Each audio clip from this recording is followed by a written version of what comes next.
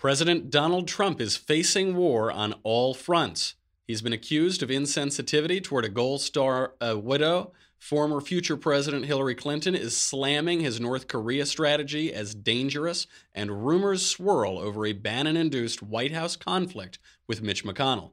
We'll discuss the fallout. Then, Alicia Krause, Amber Athey, and Amanda Prestigiacomo join the panel of deplorables to talk gay Nazi Jews, Rand Paul's smacking around John McCain and Lindsey Graham, and elementary schools canceling Halloween in favor of the politically correct Orange and Black Spirit Day. I'm Michael Knowles, and this is The Michael Knowles Show.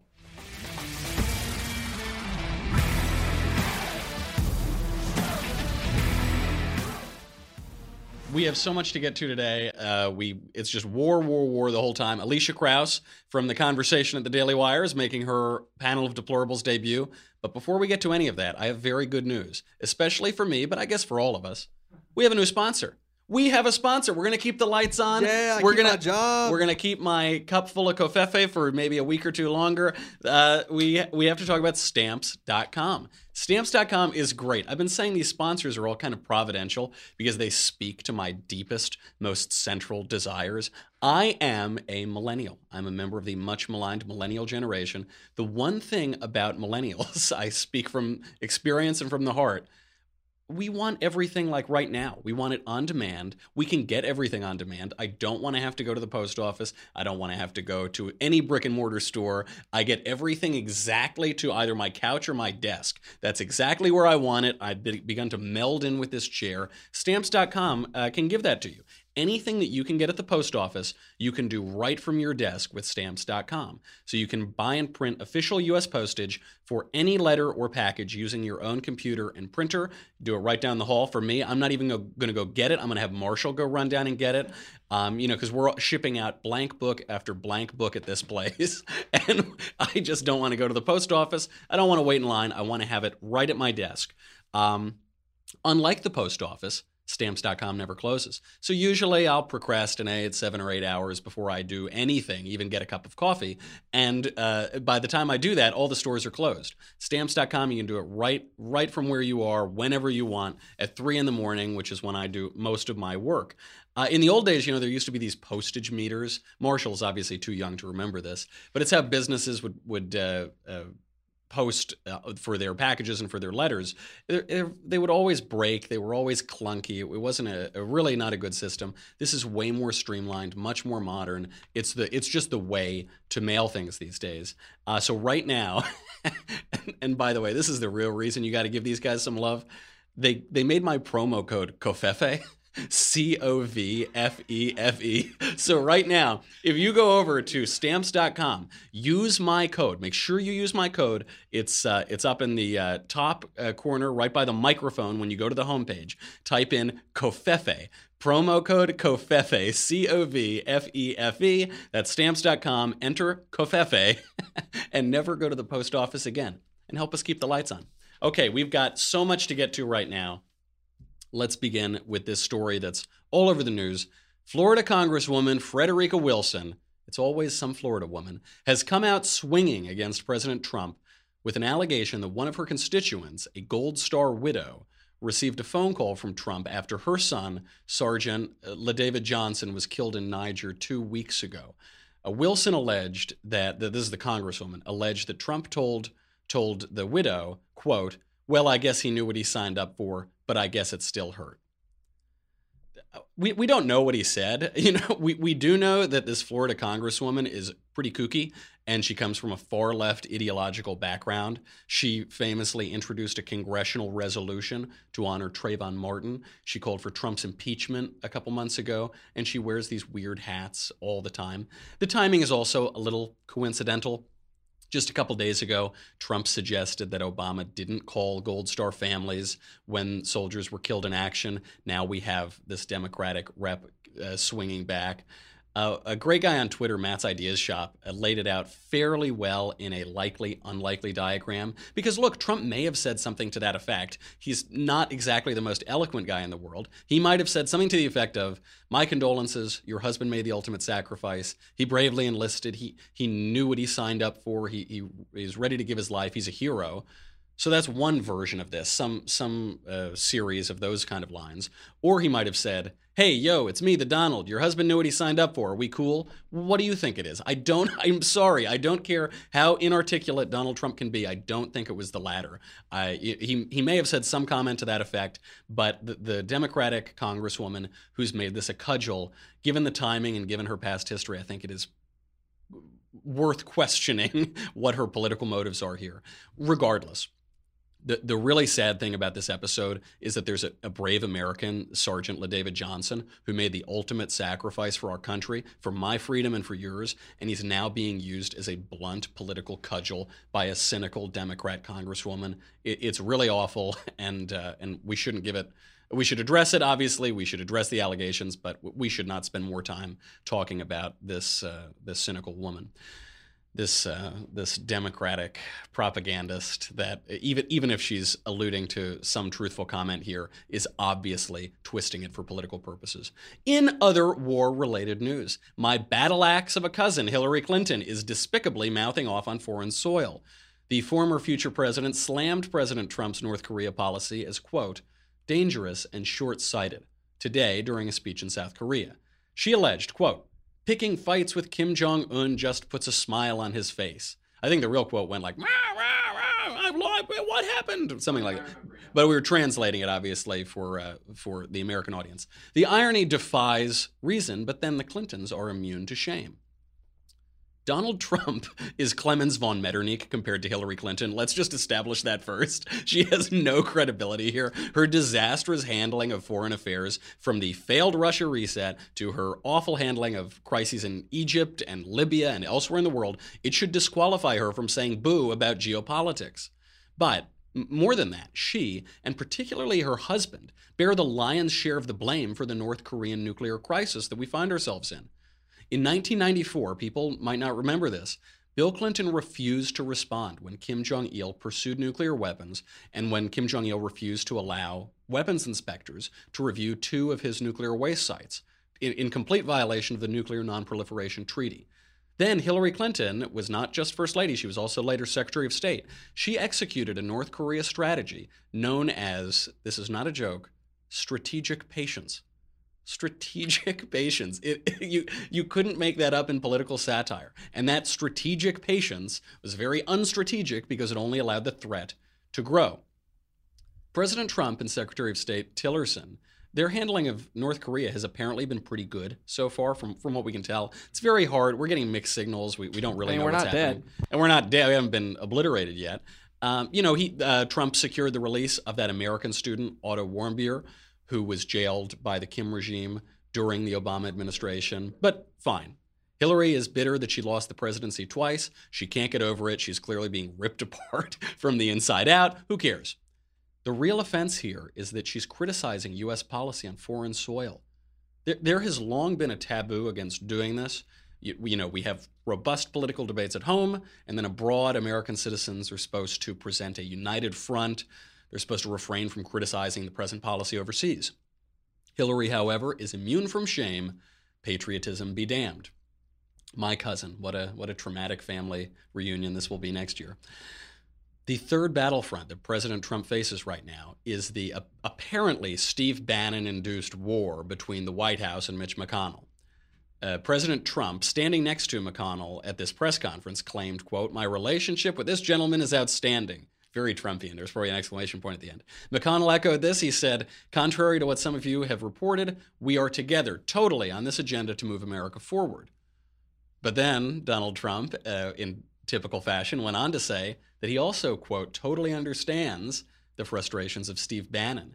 And Bannon plans to run primaries against congressional leadership and establishment Republicans. Bannon has declared hashtag war on the Republican establishment and the conservative establishment for that matter. For analysis on this last bit on the Bannon, McConnell, Trump, who knows what's happening, we have to bring on our expert panel of deplorables. An all-female panel, just to celebrate Harvey Weinstein and Hollywood falling apart. We decided to bring all the ladies on the show today. We have Amber Athey from the Daily Caller. We have Amanda Prestigiacomo from the Daily Wire. And making her panel of deplorables debut, we have Alicia Krause, our old friend Alicia Krause, who you might have seen on The Conversation yesterday with Andrew Klavan, and now the Daily Wire's very own. Ladies, thank you for being here. Thanks. First question, Alicia. In the war between Trump, McConnell, and Bannon, who is winning? I don't know that Bannon is at war with Trump. I have this kind of conspiracy theory that he is working behind the scenes and talking to Donald and is like, I got your back, bro. And he really is doing these things that he thinks maybe are helping Donald Trump. I think that Bannon might be winning this game, though, because as we saw in the Alabama primary or the Alabama race down there, it ended up being Bannon's guy that won, not Trump's guy. And I think that Trump would like to blame Mitch McConnell for that. I don't know if that's going to end up coming out on, if he's going to end up, coming out on top with that argument. But I think that Bannon is apparently recruiting candidates across the country to pursue and push forward legislation and agendas that Bannon thinks are what Trump should be doing that he isn't doing anymore. And that's how Bannon positioned his exit from the White House. He said, I'm not being fired. I was always going to leave. I can help Trump a lot more from the outside than I can on the inside. Maybe that's true. Maybe it isn't. Amber, is Bannon just trying to position himself in the best possible light, trying to make himself seem like a player here? I think that's what Ben Shapiro suggested earlier today. Or is he acting on behalf of the White House, like Alicia thinks? I think it's a little bit of both. I think Alicia is right that Bannon is probably of the mindset that he's helping Trump by opposing these supposedly anti-Trump candidates. But at the same time, I don't think he really has as much power as he lets on. When you look at the Alabama race, Roy Moore was already really, really popular and slated to win that race. So I'm not sure how much of an effect Bannon really had there. And if you consider the fact that he thinks that being at Breitbart gives him a lot of power, that would mean that places like the Daily Caller and the Daily Wire would also be able to, shape electoral races. And I'm just not sure that that's really the case. Oh, I feel... No offense to us. Yeah, I don't know. I kind of feel like I can zap lightning out of my fingers or something, but maybe that's just a difference of reaction. Amanda, Trump has been saying very nice things about Mitch McConnell, regardless of the Bannon dynamics, regardless of whether they're working in collusion. He's been saying nice things about, like, one of the most detested Republicans in the country. Pigs are flying on a cold day in hell. How long will the bromance last? As long as it's beneficial to Trump. I mean, he can turn on McConnell at the drop of a hat. So Trump knows how to play this game better than anyone. If you think it's beneficial to, cozy up to McConnell and have that presser where they're all buddy-buddy, then he'll do it. And then the second he wants to put the blame back on McConnell, he will. And we've seen that before. So it's just whatever is beneficial to Trump, he'll spin it in a way that,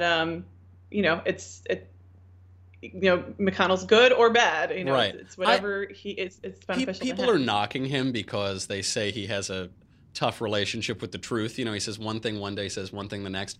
I actually really like it. I do think the New Yorker thing is at play with my read on that, because that is just how New Yorkers talk.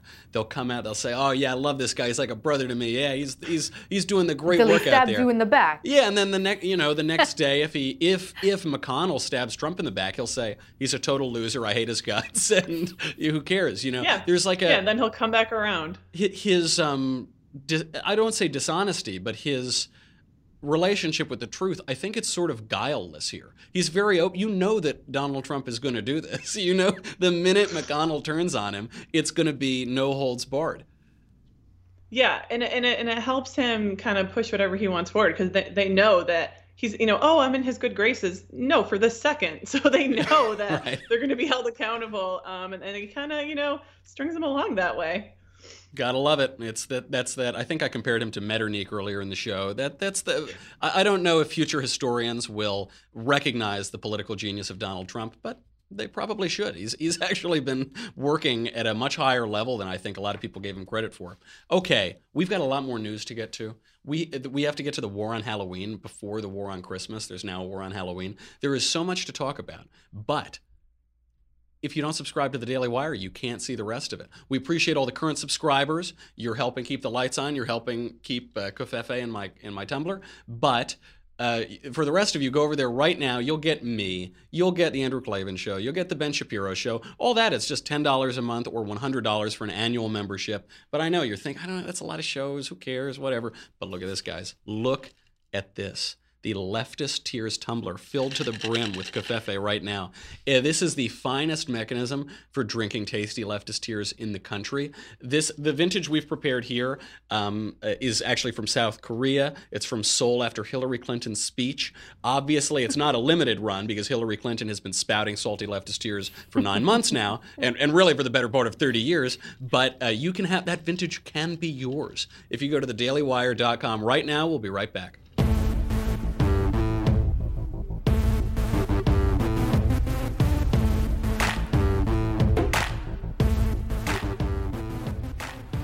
An Englishman who has spent 40 years as an active member of a white supremacist movement has announced that he is a gay Jew and he's retiring from neo-Nazism. Alicia, we're talking about a Jewish neo-Nazi here. Mm-hmm. Do we have a clip of this guy? Were you thinking of your mom? No. But why not? Because that term, the Jews, you're presenting a global faceless mass of people. You can't personalise it. You can't see an individual there. That's not even your mum. No, and that's the sort of generalisation that results in 6 million people being deliberately murdered. We've heard this term Jewish neo-Nazi before. That's what all the crazy campus lefties call Ben every time he shows up there. This guy, it's a really interesting interview. He explains that he joined the neo-Nazis and the white nationalists and all that because he was a loner, basically. He didn't have any friends. He didn't have anything to do. Do you think, I don't want to get into too much psychobabble, do you think that explains some of these alt-right guys too? I'm not talking about the Pepe people who are mischievous. I'm talking about the real racist, neo-Nazi types, Richard Spencer. Does that social ostracism explain their political actions? Maybe potentially. I think this also ties into the hashtag #MeToo campaign. Bear with me for a moment. I think Matt Walsh and Ben Shapiro pointed out really good points that when society doesn't have a standard that's set of like what real men need to do, and then manliness in general by many in the leftist feminist movement is kind of poo-pooed on and looked down on, then unfortunately, sometimes you have men that look to the wrong types of groups to create those friendships and those standards of decency that are like really bad and shouldn't be followed. And then once they become a part of that group, they adhere to all those ideas because they don't want to lose their circle of friends. On a very extreme level, we've seen this with ISIS and how ISIS targets young men, specifically on Twitter and in educational places and in some radical mosques around the world. And I think that it kind of makes sense that the KKK and these neo-Nazi groups would be recruiting people and members in the same way. But I mean, his interview was really impactful. And a friend of the program, Bethany Mendel, has pointed out that when you target those people in a good way and befriend them and show them the face of women, Christians, Jews, gay people, black people, they have a really hard time then just identifying hatred toward the entire group because they've gotten to know you as an individual. Of course. I love that dynamic there, the individual versus these collective group identities.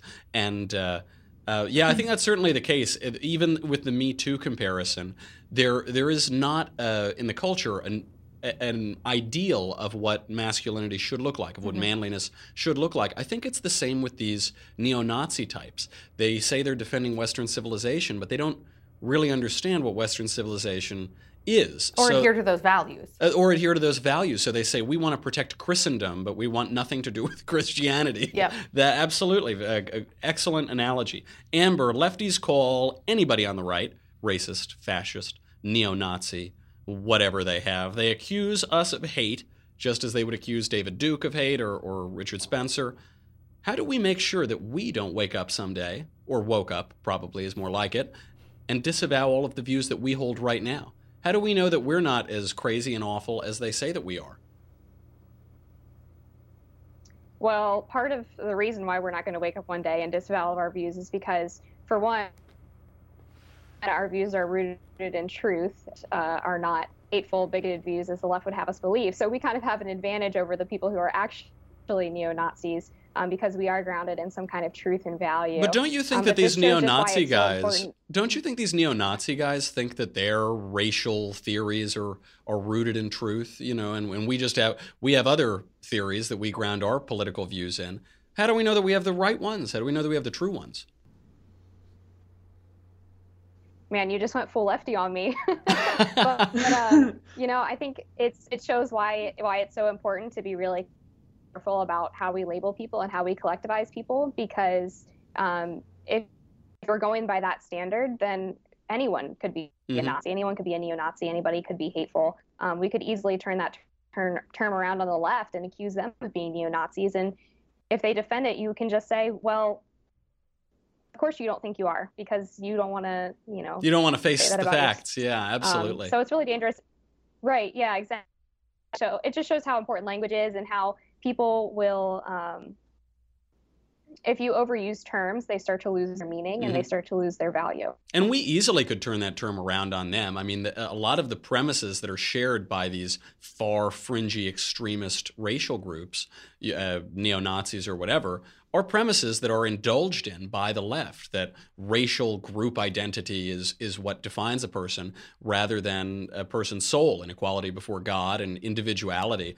By the way, I think that's why we're not going to woke up someday and realize that really we should have been lefty social justice warriors, is because their premises are similarly wrong to those neo-Nazi premises.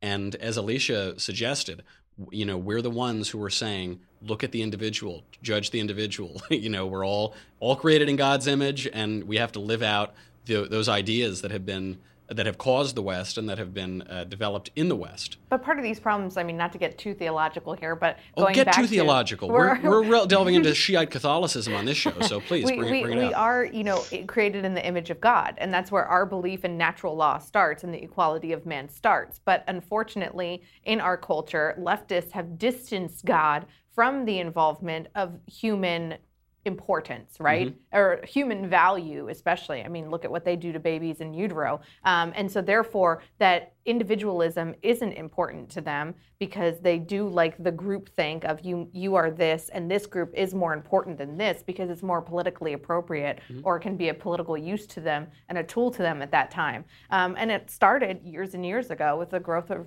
progressivism and that movement away from where does natural law come from, and the belief in our founders that this has to come from God, and this is where this right came from. And it's not being taught to kids today. I mean, I was #homeschooled all 12 years, but I've even talked to fellow homeschoolers and other millennials. I'm a grandma millennial. You're on the younger millennial age. I'm like 31 over here. Stop it. You're going to make me blush. But, so I'm a few years older than you. It isn't taught to an entire swath of Americans, and it hasn't been for 20 plus years. So really, I think in order to not wake up one day, and to answer your question a little bit, we have to start training people of where those rights come from and what America really stands for. And that's where it begins. It doesn't begin when you're donating to politicians. It begins a lot earlier than that, and it's how the left has gained so much ground. Amanda, this guy was a member of the National Front. It's a very fringy, far-right UK political party. It doesn't have any seats in parliament or anything. It's fascistic. It's nationalistic. Is there any fear for us that good old red, white, and blue American nationalism, American patriotism, that it will morph into a grotesque, like National Front racial populism? I mean, there's always the threat of that, I suppose. I mean, we've seen it, it's basically reactionary, right? Like, we've seen this during the 2016 election, where we had the rise of the alt-right maybe a couple years before that, because the left, as they keep moving left, they perpetuate this groupthink, identity politics. They keep moving that way. And then plus on top of that, they call their opponents, racist and bigots and homophobes and all this and that. You kind of have this reaction to kind of fill into that same identity politics thinking, and then kind of fulfilling that prophecy that they called you. So sure, there's definitely a threat of that happening. And like I said, we kind of have like this very small minority of actual potent white supremacists, because again, the alt-right's like not 300 actually all people, white supremacists. Right. It's a very, very small, but I'm just saying, as the left keeps pushing left and they keep playing up this identity politics, sure, you can see a reaction. And then also, I mean, I don't know how PC this is, but I think, a mixing of demographics as we keep getting more mixed, and there's no assimilation. That's the key part. When they're not adopting American values, you're going to have some conflict, unfortunately. So I think assimilation is huge too. That can kind of, push this alt-right movement a little, give it more prominence. Got to turn up that temperature in that melting pot. Got to make it all melt a little faster. Make a big, delicious American goop. A nice fondue. A nice American fondue is what I want. Yeah. An elementary school in Massachusetts has canceled Halloween. They have canceled Halloween for not being, quote, inclusive enough. In its place, they will now hold Black and Orange Spirit Day. Amber, is this why Trump won? Is this story the reason Donald Trump won the presidency? Yeah, actually, yes, this is the exact story. Yeah, actually it is, because this is just another example of how people think it's more important to not offend other people's sensibilities than it is to, I don't know, have fun or even just promote truth. I think this Black and Orange Day sounds a little bit racist, throwing a term black around like that. What's that about? And orange against people of El Presidente's descent. Yeah, exactly. Of course. But this happens all the time. Google actually was being called out, I think it was yesterday, because they added this part to Google Maps where if you click on a route, they tell you how many calories you could burn if you walk the route instead of driving. And then it's like, oh, well, if you could burn 300 calories, that's 3 mini cupcakes. And people got really offended by that and were really triggered by it and forced them to remove this. So apparently offending people not offending people is more important than, I don't know, combating the obesity epidemic in the United States. Amber, as a Gavone myself, I am deeply triggered by that. I don't want to know how many calories. Now all I can think about is cupcakes. The story, this Halloween story, it gets to my central theory of the left, that the left, what it really wants is the hollow shell, the husk of an institution, of a great institution, but not the animating principle of it, not all the stuff that's inside. So they drink decaf coffee. They get fancy university degrees without a university education. That you see it in a lot of churches. I actually thought about this in Westminster. It has the husk, the Anglican Church, the husk of a liturgy and traditional church, but it's gotten watered down in a lot of its principles and its dogma. So it's been much like my dear alma mater Yale has been invaded by the left and hollowed out because of it. Is Black and Orange Day, Alicia, is it actually different than Halloween? What is the difference here? If you change those words, what changes? I actually read this piece and I was like, wait a second, is this any different than Halloween? They will take my daughter's elementary school Halloween parade from me in my cold dead hands. Yeah. I am all for the full family Halloween costume. You're amazing at Halloween costumes. Seriously, if you like Halloween, get married and have kids, and then you can enjoy it forever. It is amazing.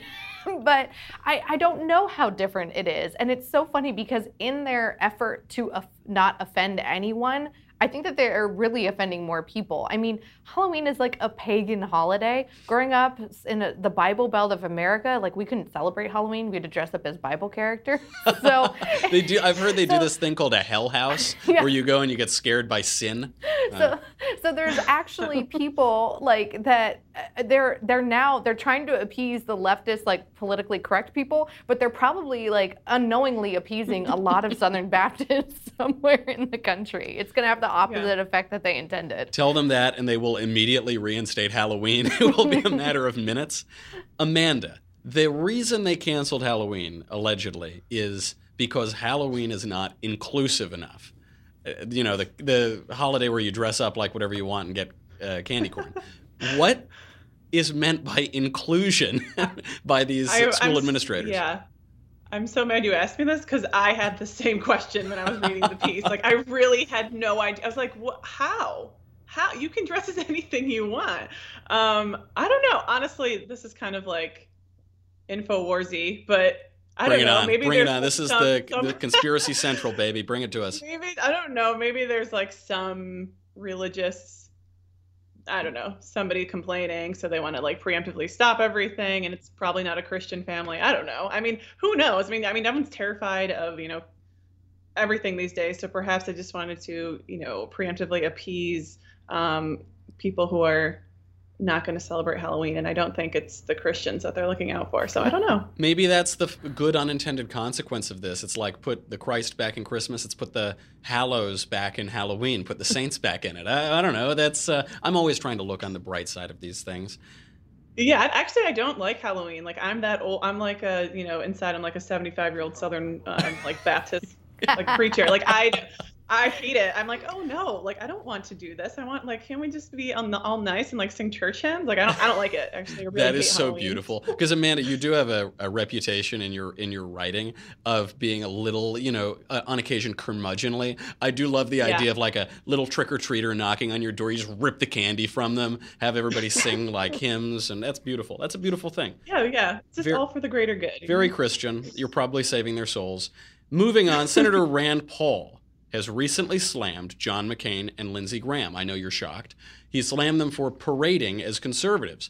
Senator Paul tweeted, Senators McCain and Graham are torpedoing the budget by insisting on busting the budget caps for more spending. Amanda, does Rand Paul have any credibility here? He's been torpedoing conservative legislation all year, except that he's doing it from a libertarian perspective instead of from a neoconservative perspective. I gotta go with Rand Paul here. He's the only one who somewhat sticks to conservative libertarian values, and yes, he's been kind of a thorn in the side of President Trump. But as we just saw with the healthcare thing, he helped with that executive order to allow more, to get rid of our regulations. So I think, I don't want to sound like a shill for Rand Paul here, but I feel like he's actually trying to push something semi-libertarian, semi-conservative, because my goodness, McCain and Graham, they're all the way on the left. So I know. So I kind of think that he does have some credibility just because every now and then he'll stick to his principles. I will say I've been hitting Rand Paul a lot in the last few weeks because he's been completely useless in the Senate recently. But he is on the side of fiscal responsibility here. He's brought up a term that people have not been discussing, even conservatives haven't been discussing all year, which is federal spending, which is the national debt, which is debt to GDP. Amber, right. Do you think that in this age of cultural battles, which is clearly what we're in, it's clearly what we elected Donald Trump to do, can debt to GDP ratios still excite conservatives? Gosh, I really hope so. I'm reminded of the days back from like 2008 to 2012 where the Tea Party was really popular and they were all about bringing down the national debt. And even if this isn't something that's super popular among maybe Donald Trump's base, there are still conservatives in Congress who care about this. We saw this in all of these debates about the disaster relief bills. Just yesterday, a bunch of conservatives voted against a bill that would help Puerto Rico because they were upset that a lot of the spending wasn't going to straight disaster relief. I think Mark Meadows was among those, Jim Jordan. So it's still something that they talk about. It's not as to the front of the conversation as it used to be. But I think President Trump would be really smart to get on board with lowering the national debt because he loves to talk about GDP growth. And as we all know, a $20 trillion national debt is not going to be super useful for growing the economy. When you have something like 90% debt to GDP or approaching 100% debt to GDP, that is a drag on the economy. It would be nice if they did that. Right. Back to McCain. Alicia, John McCain has malignant brain cancer. Mm-hmm. It's unlikely that he will be around this time next year. But this guy is going to go down swinging. He's going to swing against his political opponents. He's going to probably swing against his own brain cancer. You gotta, even if you don't agree with McCain on a lot of things, as I don't, you do kind of have to admire that spirit. I mean, this guy is piss and vinegar pretty much till the end. Do you think that conservatives, knowing that John McCain is not long for this world, can we in good taste fight back against his terrible legislative goals? Well, one, I hope that he does fight this and win. I mean, he is the maverick, and I think that would have been something that they should have pushed a little more back in 2008 when he was running against then Senator Barack Obama. I think that there were a lot of pros of McCain's character and past experience that the people that were working on the campaign didn't work on enough. And I think that there's still members of the GOP in the Senate that can go to the senator and they can work together. I really don't think that he wants to go down destroying his side of the aisle. I don't think that at all. But I think it could be interesting to see what happens. And listen, I mean, Rand Paul has been as divisive to goals of the GOP as John McCain and Lindsey Graham have. So I think that there just tends to be a lot of attention on Senator McCain because of where he is in his life and the specific things he said about the president that maybe Rand Paul isn't saying. Right, and I hope, John McCain, he's a mixed bag to conservatives. He's been a rhino for a long time, but he also has been a Republican fighter. Before he ran for president in 2000, he was pretty reliably on the right, voted pretty reliably with Republicans.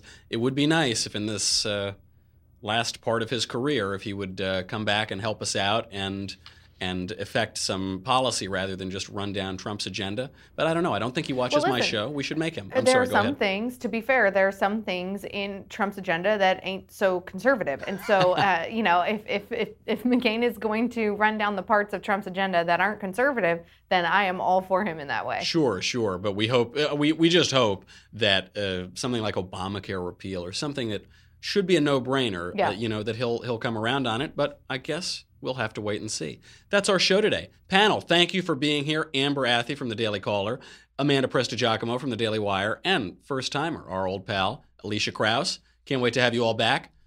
I'm Michael Knowles. This is The Michael Knowles Show. Be sure to check out my new podcast with Andrew Klavan. It's narrative fiction. Hollywood is falling apart, and we are pulling up some culture, hopefully, and some art from the conservative side. It's called Another Kingdom. Check it out on iTunes and on Ricochet. And then also get your mailbag questions in for tomorrow, and we will answer all of the questions that you have for the entire rest of your life. So get it in. I'm Michael Knowles. This is The Michael Knowles Show. We'll see you tomorrow.